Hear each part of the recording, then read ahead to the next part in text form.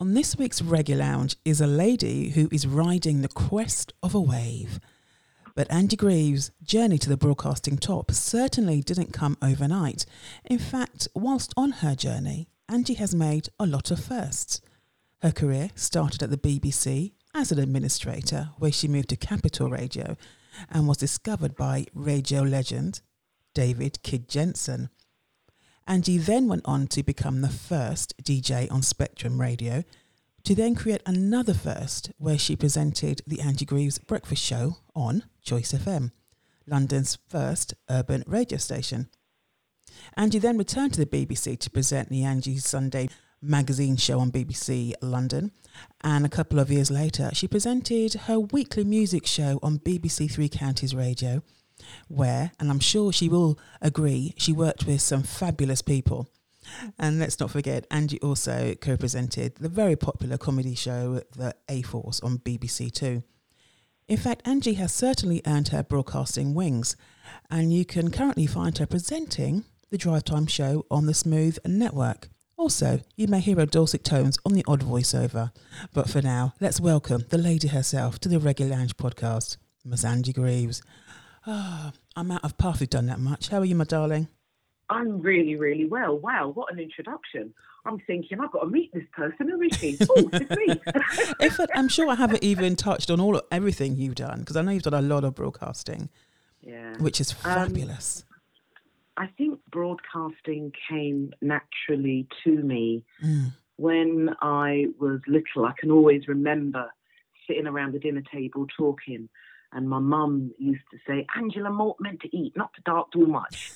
And in fact, actually, that's a good place to start, because I always, when people say, because obviously with our generation, we had these jobs, like office jobs or nursing jobs, or do you know what I mean? We never, our careers, well, certainly not my careers teacher. I remember I said to my careers teacher, I love reading and everything. She goes, yes, I know you do. Why don't you work in a library? Nothing wrong with being a librarian, of all the things you could have come up with. So I was wondering, did you get any advice from your teachers at such an early age? Well, Angie, have you tried broadcasting?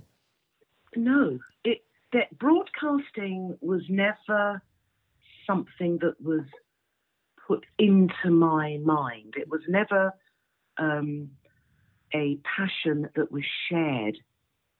It was never a suggestion. Mm-hmm. It was always something academic. No problem in having an academic career. But I think as I started to get older, and especially after I'd done a lot of secretarial work at Capital, which, we're talking about the Euston Tower days. Oh. So we're talking about the late 80s here. My God. Gosh, Lord, where's time flown? Having done secretarial work, I went to Capital for 6 months to a year because my instruction, and I say that with no apology, my instruction from my mother was, go and find a job, put some money aside, and then pay for some training to be a teacher or a doctor or a nurse or a job that people are always going to want to need. That's good advice. So, yeah, it was good advice. It was great advice. Very forward thinking. Absolutely. So I went and I got this temporary job at Capital Radio, and my mission was to stay there for between 6 months to a year. And I was squirreling away. And then I realised 18 months later I was still there. And 2 years later I was still there. And my mum hadn't said to me, when you going to leave and go and get a proper job? Just in case you hadn't realised, we're from Barbados. Oh, yeah, but anyway. No. It's amazing, isn't it? So carry on. And I was in the HR office, because that's where I started out, and I was doing an impression of Mammy from Gone with the Wind, talking to Prissy. So, 1 minute I'm talking like this, and then the next minute, I'm like, oh, Miss Scarlett. And I didn't realise Jeff Graham were behind the door listening. And they just said, you've got to record that. You've got to record that. So Jeff Graham was he a presenter too, Jeff Graham? Yeah, he used to do the overnights at the time. So he said, they both said, you've got to record that, because we thought that there was 2 people in the room. Wow. So just literally a chance you just happened to break in conversation with somebody. Yeah. And your career was born. Yeah. I was telling a temp at the time that, at that time, one of my favourite movies was Gone with the Wind, and I just love Mammy. And I love Prissy. And that was it. That was it. So it was meant to be, Angie. And here we are, Erica. And I did lots of voiceovers using that American accent for initially Jeff Graham, and then David Jensen, Nick Brown, Pat Sharp. I mean, it just got crazy. And have you sent Christmas cards to David Kid Jensen, Jeff Graham, Pat Sharp ever since? We keep in touch. Yeah. I am at the moment compiling a book of radio legends. Nice. In my mind, the legends that I listened to, and eventually worked with, and then people who listened to me.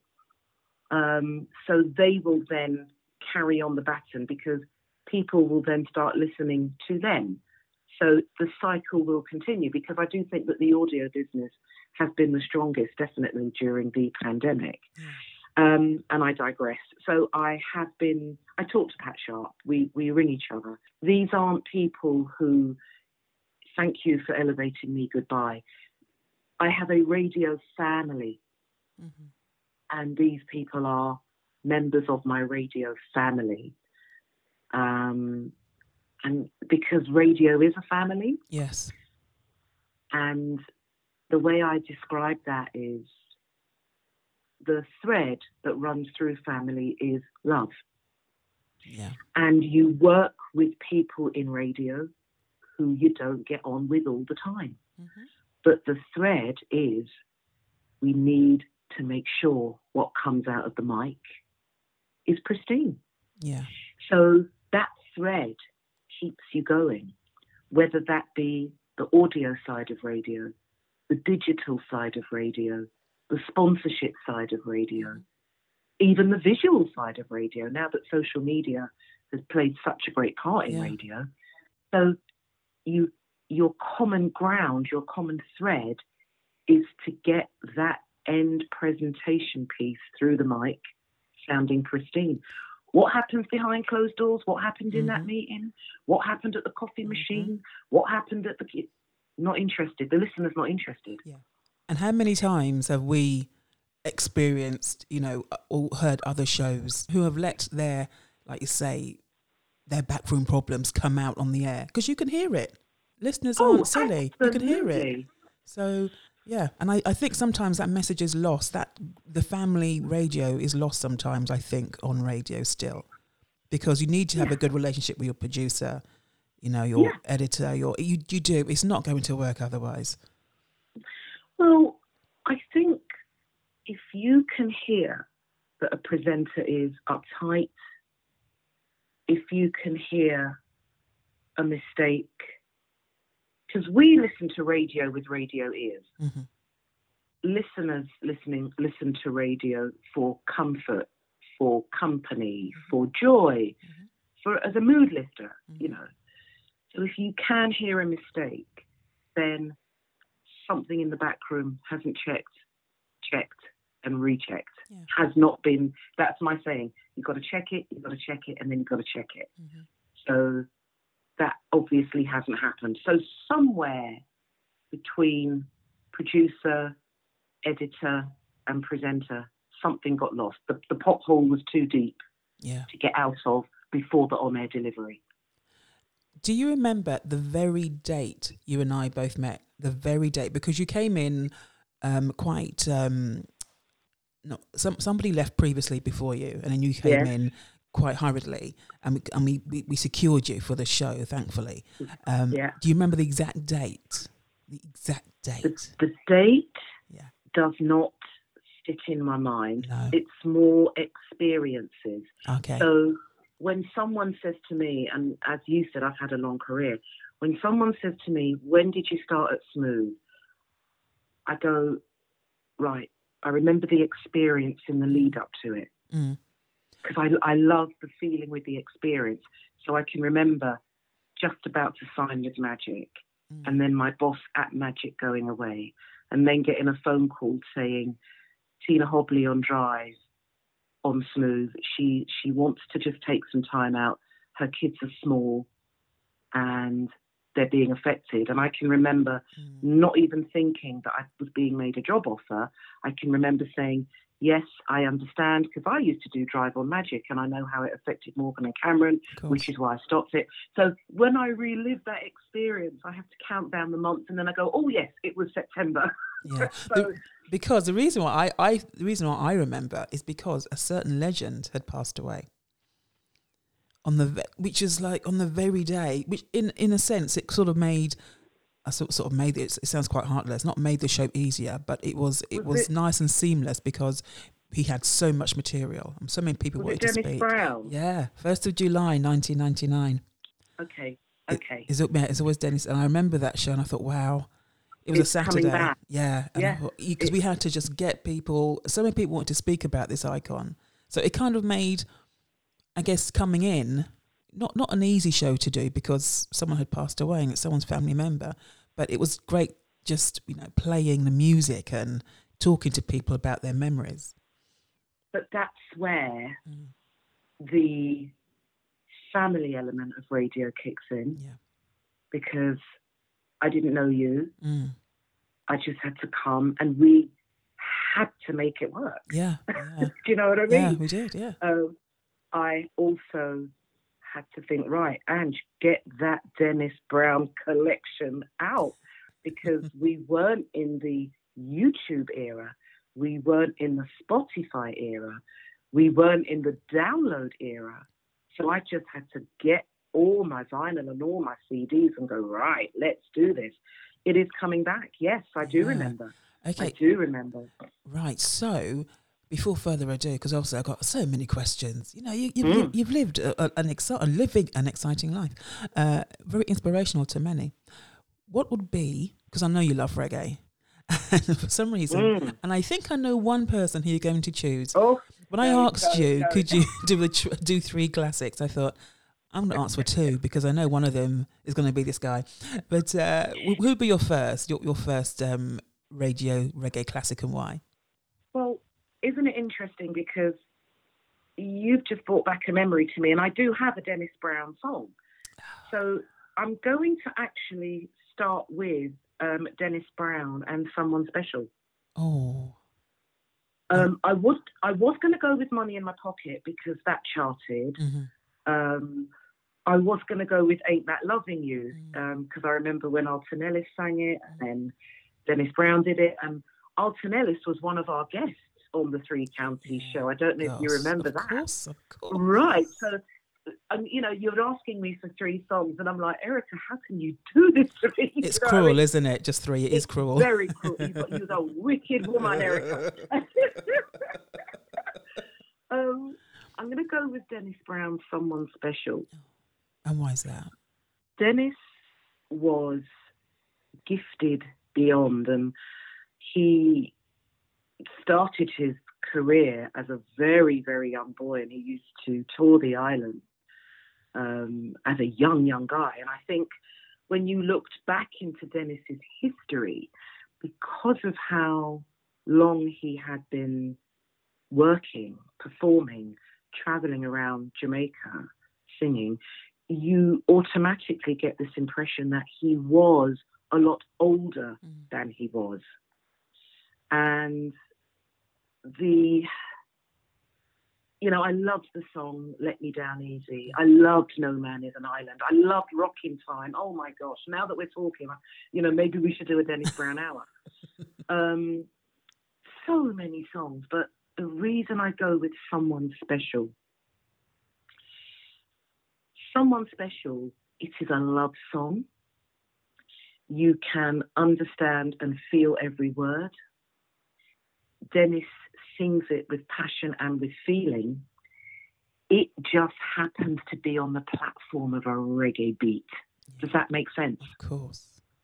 And that voice. Oh my gosh. Well, we haven't.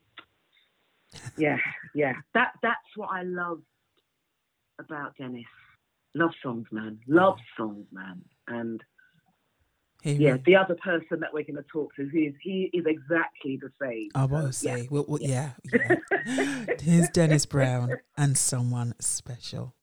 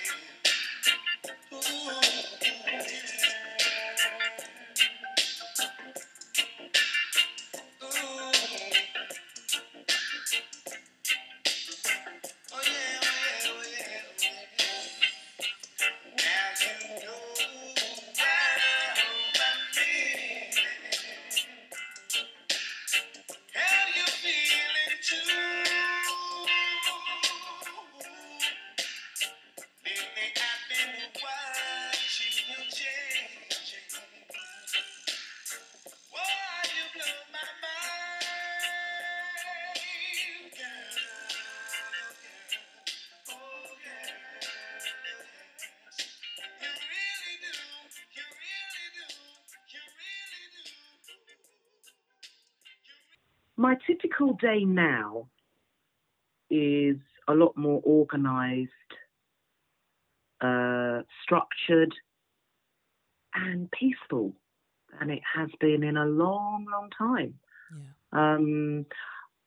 I took the drive show with a lot more ease on Smooth than I did at Magic because my girls are now older.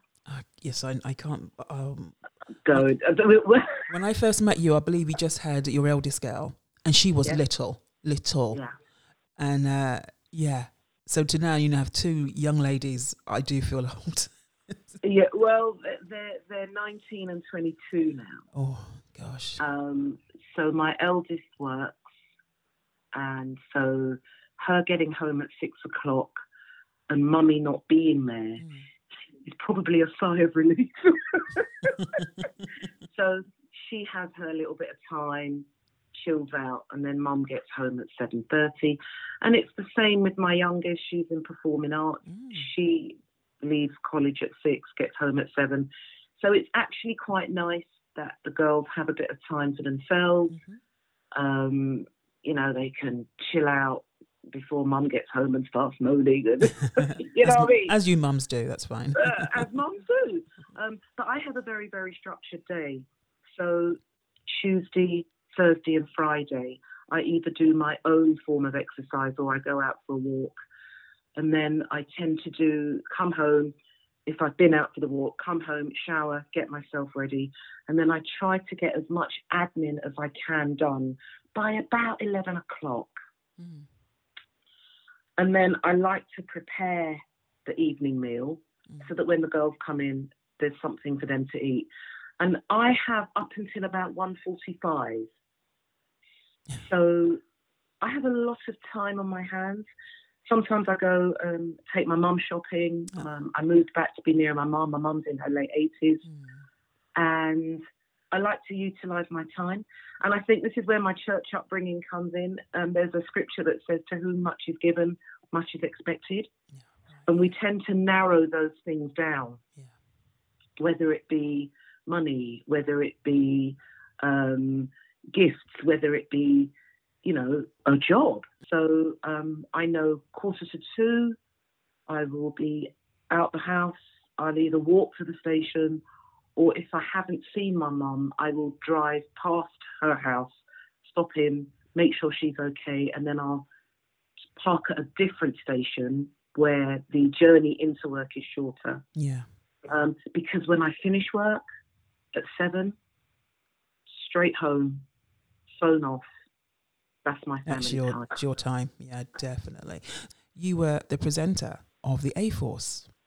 Yeah. Which, you know, I think was that the mid-90s, mid to late 90s?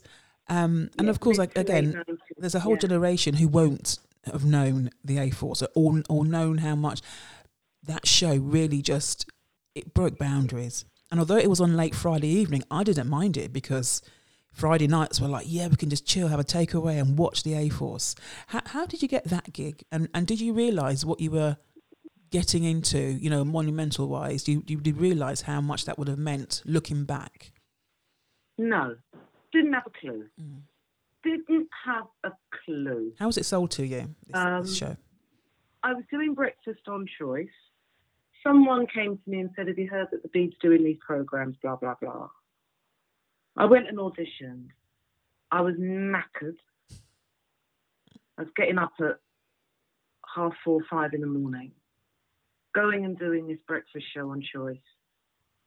Absolutely knackered. Went off and did this audition. And honestly, Erica, didn't even give it a second thought. When I got called back, I laughed. I'm not going to lie. Went back again and they said, we'd like to offer it to you. And I went, really? Didn't even think, Erica. Didn't even think. So what did you do in the audition? What did you have to do? Did you read? Did you have to do auto cue? I read, and we did like a mock-up kind of piece. Piece to camera, yeah. And it, you know, and I didn't even think. And I think that's probably why I got it. Because I think sometimes when you go for something, you can overact, you can overdo it. Yeah. I think maybe because I was so relaxed, maybe it just flowed. Yeah. Best way. Yeah, but, you know, I look back now and yes, it was groundbreaking. Yes, it was good, but it wasn't. Looking back on it now, I would have done things differently, a lot differently. Yeah. Don't get me wrong. I'm very honoured and it's on my CV and I'm very honoured and, you know, I thank God for every move in my career. The stuff that I'm very proud at, even some of the shows and photographs and things that I cringe at. Mm-hmm. It's all part of the portfolio. If an opportunity like that were to present itself to me again, I would be more savvy about what I was getting into, the creative control, and I wouldn't be afraid to say no. But I think that's the appeal. Like you say, Captain Hindsight is always great, isn't it? But I think sometimes because, not that you didn't care, you were quite casual, and that sort of comfortability came across. And maybe they didn't want someone who was staged or quite experienced in TV and could auto cue the life out of a script. Sometimes it just went naturally, and you were a new face, and it showed on TV how comfortable you were. It's like you were born in front of the camera. So what would you have? So when you say creative control, what sort of what sort of things happened to make you say that? Well, I just think let's bring it up to current day. Yeah. And I'm just talking generally on media per se, which is why I've more given my all to radio. Because when you're behind that mic, you have to deliver. Nobody can deliver for you. Mm. With television, if you're part of a group, part of a show, part of a lineup, you have to flow with other people. And if you don't flow, I think that can be seen on TV. Mm-hmm. Radio, it's different. It's a passion. It's a delivery that comes from the heart. It's theatre of the mind. So you can really pull people in with your passion, with your honesty. I watch TV now, and sometimes I do think, oh my goodness, is that person comfortable? Oh, that didn't come across quite right. Oh, watching this is quite painful. Mm. Do you understand where I'm coming from? Yeah, definitely. And that's why I say if the opportunity were to present itself again to do television, I'd be more vocal about what I wouldn't be afraid to say, I don't think that works. Mm. Or can we do it this way? Or, as I say, extremely honoured to have been a part of that A-Force. All part of the journey. And I also think as well with social media. If you had social media then, mm-hmm. while you were doing the A-Force, remember it's your first TV role, so you're finding your feet. And you hadn't mm-hmm. really had anybody in front of you, I'm assuming, someone who you could have looked up to, apart from Trevor McDonald or somebody like that. But Moira, no one, or Moira. So if you had, let's say, a Twitter back then, you think you'd have coped?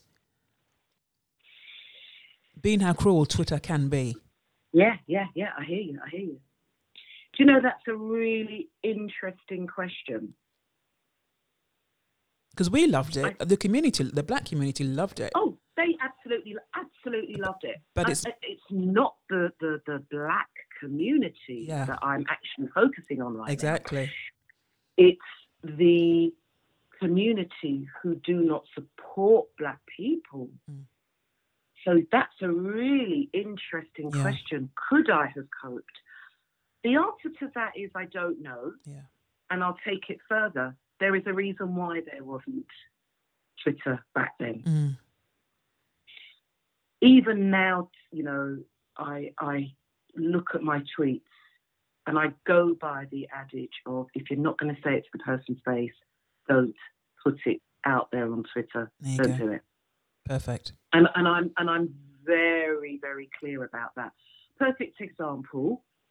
At the time of this podcast going out, mm-hmm. Lorraine Kelly interviewed Meghan Markle's boyfriend from she was 13. Oh, God. And I have a lot of respect for Lorraine Kelly. Yeah. For the length of time that she has been in the industry. Exactly. She was one of my top 10 women on International Women's Day. Oh, lovely. So my tweet was slightly confused as to why Lorraine Kelly is talking to Meghan Markle's boyfriend from she was 13. I remember it. I remember, and I was with you on that.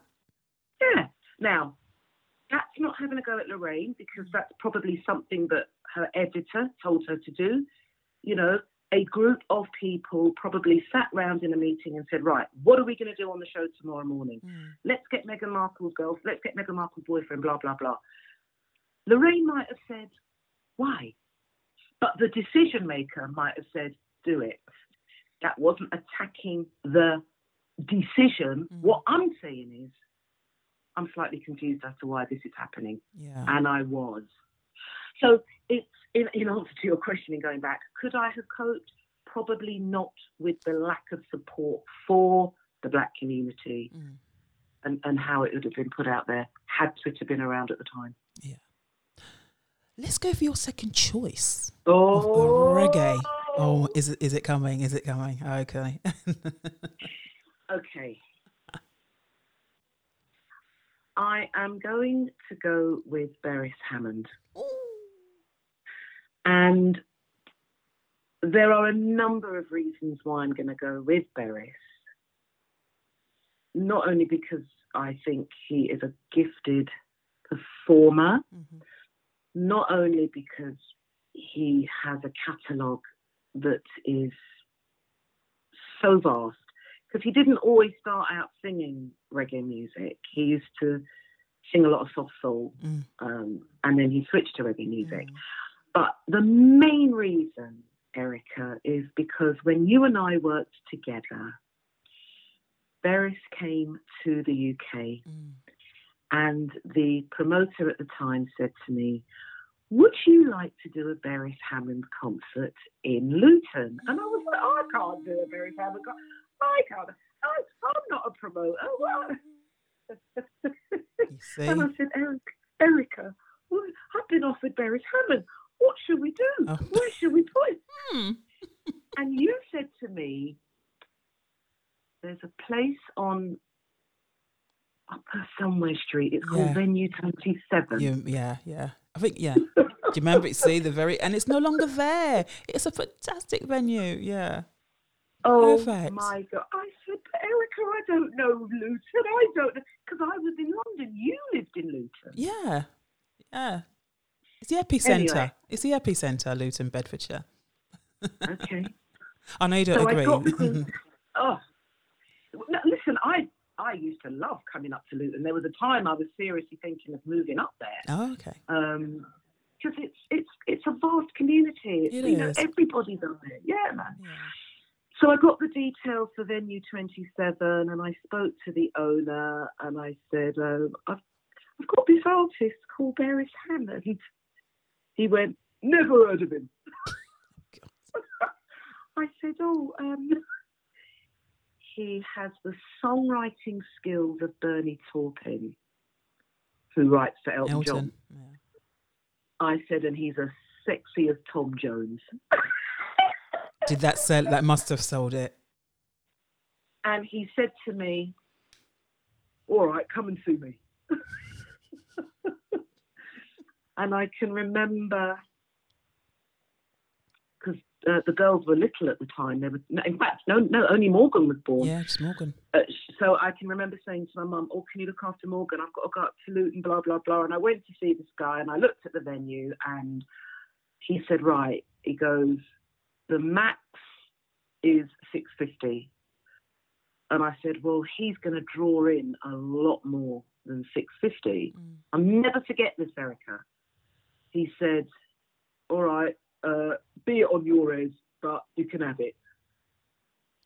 And then you and I started working on this. We did. You know, and I said... It's one of those things where you may never be asked to do again. And that, absolutely. One of the memories what etched in my mind, because he was lovely. And it was, and as we envisioned, it did draw so many people to come and see him from far and wide. And I don't know if you remember this, but Beres said to us, well done. Yes, I do. He just said, well done. He said, but he said, you're going to get it. He said, this for a first promotion, it was polished. He said, and he goes, you're going to get it. He said, but just don't. Oh, he was lovely. So anyway, I had asked for Groovy Little Thing and it wasn't on the song set. Yeah. And in the middle of the concert, out of nowhere, he just said, I want to dedicate this song to my new girlfriend. And her name's Angie Greaves. And that's why that song always sticks in my mind. And here it is, from Beres to Angie. Groovy Little Thing.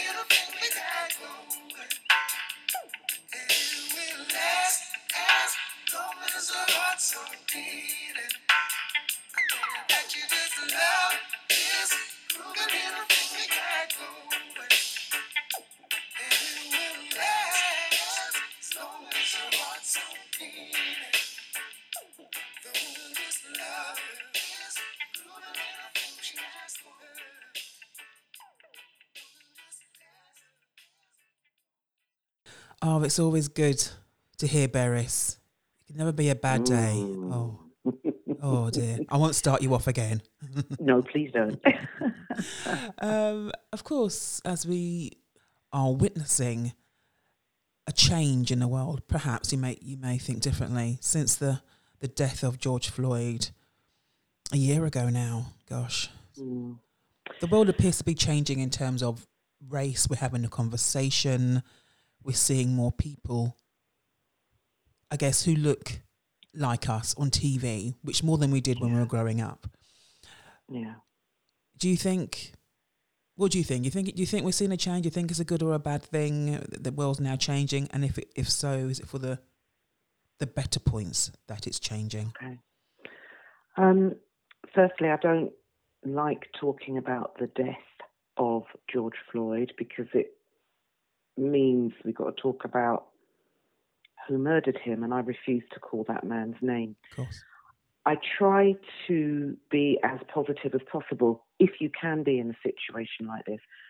So I just say that the day George Floyd's light went out, something I don't think any of us were expecting to see on social media. And isn't it amazing how the world saw that one video? Yeah. Isn't it just amazing? Yeah. But what really struck me, Erica, was that people all over the world, all colours, all nations, all races, countries that you didn't expect to have Black Lives Matter marches were going out there in force. Mm-hmm. Australia, who's not the most warm country towards Black people, you know, Aborigines, historically, they were having they were having Black Lives Matter marches. Syria, in the midst of all the issues in Syria, they were having Black Lives Matter marches. Italy, France, Spain, Thailand. It was in every corner of the earth. And I think it was a wake-up call to the powers that be, not just that they should be a bit more open-minded about who they hire, why they hire them, and they shouldn't just reflect images of themselves. But it was a case of, I think even we as Black people were like, wow, there's been a silent support for us. Mm-hmm. Look at this. It was just amazing. It was just absolutely amazing. I think what happened in the midst of George Floyd's light going out was not just the support for people and people of colour to be in all areas of industry, not just media. But I think it also woke up the powers that be. But we got to remember, Erica, that racism is systemic. Mm-hmm. It's not something that just reared its head a few weeks ago. It's been going on for centuries. It's been going on for decades. And it's a system that is so locked in that there are some people that don't even realise that they're being racist because they are in a system. So example being, if you work in a company and let's say there are 8 floors and floors 6, 7 and 8 are the managerial floors, mm-hmm. and there's only white people on those floors, if you walk into a company and that is an established rule, then that's the rule that you play by. Yeah. So not everybody actually recognizes it. Not everybody sees it. They just walk into a system. There are those that see it and then they need to decide whether to open their mouths. Because it's systemic, let's take that same company and let's take a lovely guy called Gary, white guy who's married to Beverly, black girl, mm-hmm. not being judgmental, I'm just generalizing mm-hmm. here. Let's assume that Gary is sitting talking to his mates who in this company have been groomed into believing that it's the norm to be derogatory against black people. Gary has to decide just at that moment, do I tell these guys that my wife's black? Mm-hmm. Is this going to cost me a promotion? Is this going to stop me being invited out for drinks? If I go out for drinks and I go to the loo, are they going to talk about me? Mm. When I'm going home, who are they going to say I'm going home to? If they are in this system where it is the norm to speak about black people in a derogatory way. And then there's the third level of the system, Erica, where there are those who see the system, acknowledge the system, and they like it that way because it keeps them powerful. Yeah. And that's why that policeman was able to do what he did to George Floyd. He thought he was protected. He is still protected. What he didn't expect, because remember, this man, whilst leaning on George Floyd's neck, mm-hmm. looked into the camera of people that were filming him. Mm-hmm. And I would assume that if there was a cartoon bubble above his head, it would say, yeah. Mm-hmm. What he didn't expect was the turn in events. Mm-hmm. What he didn't expect was the uproar. What he didn't expect was the outcry, not just from black people, but from all people saying, no, this ain't right. Because when I pick up my phone to go on TikTok or Instagram, or I want to laugh, I want to see fashion, I want to see kids, I want to see highlights of a TV program. I don't want to see somebody's last breath.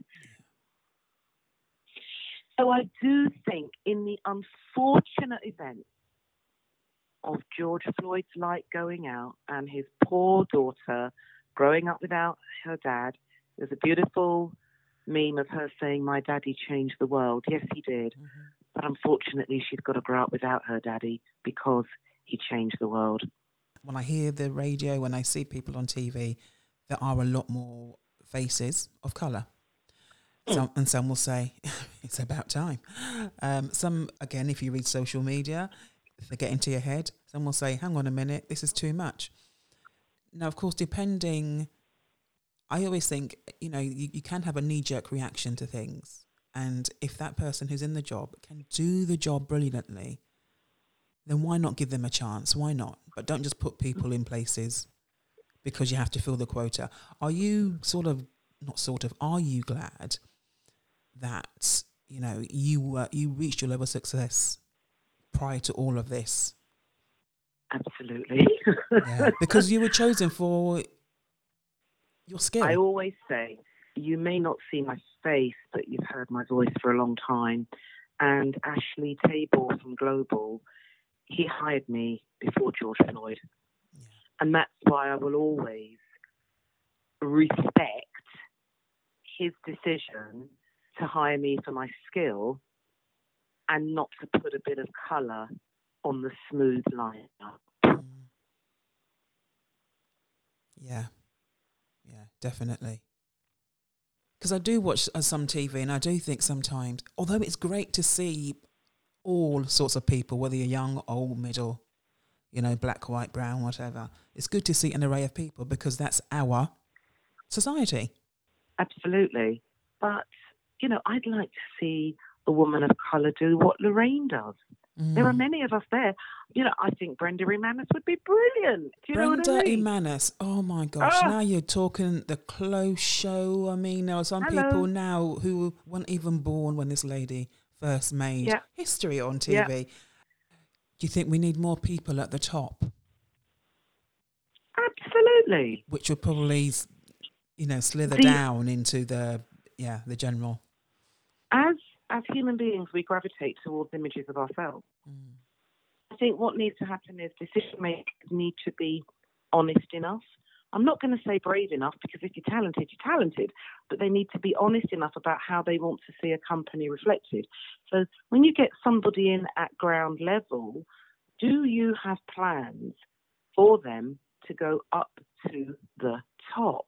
Or is the plan just to go up to level 5? Do you think, because obviously you're the face and the voice, we've known you for many years, do you think your future lies in that top tier, on the other side? I often think about it. What I would probably do, what I would like to do, at the moment I'm getting my YouTube channel set up, I'm getting my podcast and stuff. I'm getting the kind of what I call Angie Greaves' little media empire going. I'd love to train people so that, they can then go into companies with the skills because they've been trained by a black person. I do think that there are times I do think about, going upstairs, as they call it. Will the majority be more like the third level of systemic racism? Will I be blocked? Will I be ignored? Will life be made hard for me to make decisions? Will I be trusted? Will I just be there, be the face of the black person? This is why I say, if it's going to happen, I probably more think about it happening at Smooth because I was poached from Magic for my skill, not because George Floyd died, because it happened, a good year before. So if it was going to happen, that's probably where I would do it. But I'd love to do some little training days for some kids to go into the media.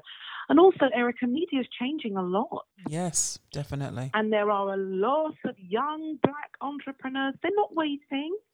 They're going and getting their cameras and their ring lights, and they're downloading their, editing systems. They're starting on iMovie, and then they're moving up to all these really sophisticated programs that are allowing them to make programs, visual and audio. They're doing their podcast. They're using social media for good things. So, maybe a lot of these young, very vibrant, black creative people, maybe they can bring some ideas to mainstream media. Yeah, I mean, of course, your daughters are perfect example because they're in the age range of the next generation. Yeah, your youngest is a performing artist. She's an actor, isn't she?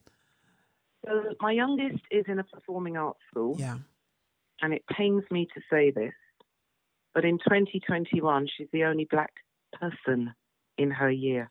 Do you know, I was listening to, or I think I read about Kelly, who used to be an Eternal, now on Loose Women. Kelly Bryan, I forget her last name. And even when she went to the same school as your daughter, she said the same thing. Now, Kelly Bryan is now in her mid to late 40s. And look at that. Wow. Nothing has changed. Now, don't get me wrong. I give her the tools to deal with it. And I say, you are as creative and you are as talented as anyone else. So you go out there and you just shine. Yeah. But she gets the odd comment, rich mummy and daddy. Or are you on a scholarship? And I say to her, don't be angry. That's all they know. And it's their loss. Yeah. It's their loss.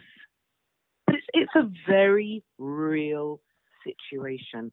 And I said to my daughter, after you've got your scholarship, take some time out. And I did say this to her at the beginning. Little did I know she would have to take time out because of the pandemic. So I just said, take some time out, breathe, get your mind, get your spirit, get your strength back up, because the battle's going to continue when you go out there. But it is changing, and it is slowly changing. I said to somebody last week on a podcast, Erica, before we recorded this one the first time, she said to me, if your ancestors could look at you now, what would they say? Now, I lost my dad recently. He was 94. He was the youngest of 10. My granddad was 50 when my dad was born. My dad was born in 1926. That means my granddad was born in 1876, Erica. Wow. My oldest sister's 71, you know what I mean? And then there's Angela in her 50s, do you know what I mean? Yeah, it's a big gap. But I think my granddad would say, Ange, well done. Everything I went through, you've just taken it. Every comment, every insult, every injustice. You're shining, girl. You're shining. And that's what I've got to say to my daughters. I said, if there was any way that my granddad could be sent an iPhone, just to watch me. Yeah. So we are making strides. We are making differences. But there's still a lot more work to be done. And it is a shame that George Floyd's light had to go out for people to see just how much work needs to be done. And what does keep you going? Because I know there's some days you think, oh, not again. Erica? So what does keep you going? Is it your children? Is it the fact that you are in the place because you earned your right to be there? What keeps you going? Okay. My kids, first and foremost. And it's not just because I'm in a well-paid job and I can buy them things, but it's for them to see that mummy is working. It's for them to see that women can work. And Erica, I'm just going to say this there, but for the grace of God, Erica, I started on Spectrum. I went to Choice. Choice being what it was deemed in the industry, statistically, that's where my career should have stopped. Yeah. Does that make sense? Of course it does. Of course. So just to get a call saying, do you want to come and try this show at the Beeb? Yeah. And then, bumping into someone and saying, oh, hi, I'm doing some work at the Beeb. Yeah, I heard you because I started off at Capital Radio, as you know, as a secretary. So, and then you just bump into people that you worked with over the years. Oh, can you cover so-and-so on Jazz FM? Oh, Jazz FM's turning to Smooth. Can you do some cover? Because this is my second time at Smooth. Yeah. Do you know what I mean? Yeah. And then, Ange, listen, I don't know what you like at Speech, but so-and-so's off on LBC. Are you free? Yeah, let me just take Morgan to nursery. Yeah, because I was pregnant with Cameron. Yeah, let me just take Morgan to nursery. Yeah. I say thank you, Father. I do believe that communication is my gift. I got my oratory skills from my dad, and I got my feistiness from my mom. But it's a good combination. It's a good combination because you need to have both in this industry, I think. Yeah, understand. There you go. I just think some days, Erica, when, like you say, oh God, here we go again, and I get on that tube or I drive in, and I walk through the stations and I say hi to everybody. And I do my preparation for my show because Smooth is national. So I like to do specific links for Scotland, North East, Lake District, North West, East Midlands, Northamptonshire, Peterborough, West Midlands, London. I like to do that. And I open that mic, Erica. Yeah. And however I was feeling seconds before, it's gone. Gone. It just disappears, doesn't it? Yeah. It's because I do believe I'm on a mission. Yeah, you are a great messenger as well. Because I think you cut out just a little bit before, but you were talking about you've got your podcast coming and your YouTube channel, which is brilliant. Yeah. Now I've always seen you. I don't say as a next Oprah, but I've always seen you in that vein, as in on your own network, but as in, it's nice to have someone on the chat show. One, who is female. Two, who is a black woman, because you'll ask different perspective of questions. Yeah. It will and I would say as well a little older, so that there's no fear of asking certain questions. And all I can say to you, Erica, about that is, I don't know why that hasn't happened. I went up for Loose Women years ago. I don't know why it didn't happen. Did you want it to happen? Are you glad it didn't happen? If they called you now and you said, Ange, so-and-so, Kay is not well. God forbid, but, do you want to come on board? I would think about it. I'm not going to lie. I would think about it. Because a profile will be huge. I definitely think about it. I won't lie. I would definitely think about it. Yeah, because it's an opportunity, isn't it? Why would you not? Absolutely.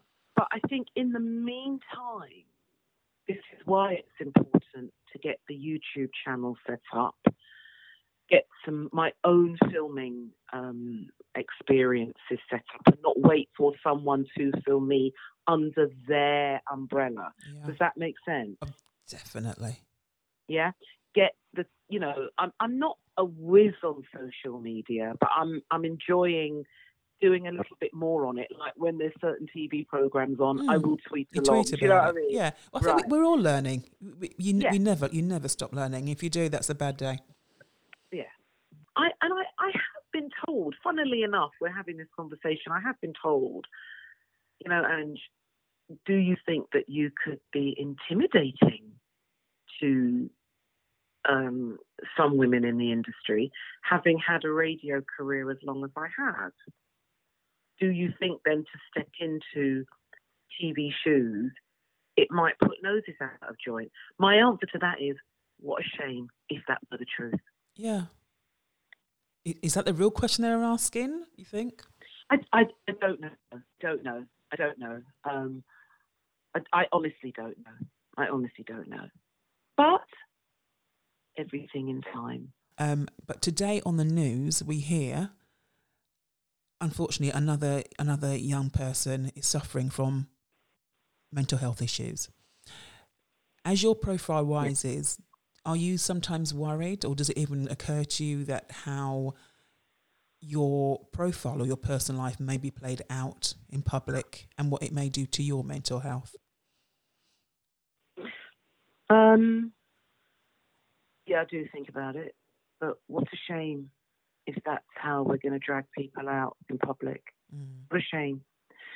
You know, when I heard that Naomi Osaka pulled out of the French Open, I just thought, what a shame she's got to sit there in the back of her mind thinking, I hope they don't ask.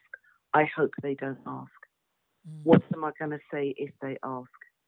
What a shame that she's got to get her shield ready against the darts when she's just a gifted tennis player. Is that what media has become? Yeah. And I hate when they just shout people down. Not everyone is as great in front of the camera as other people. People are different. People have different stories to tell, or they don't want to tell.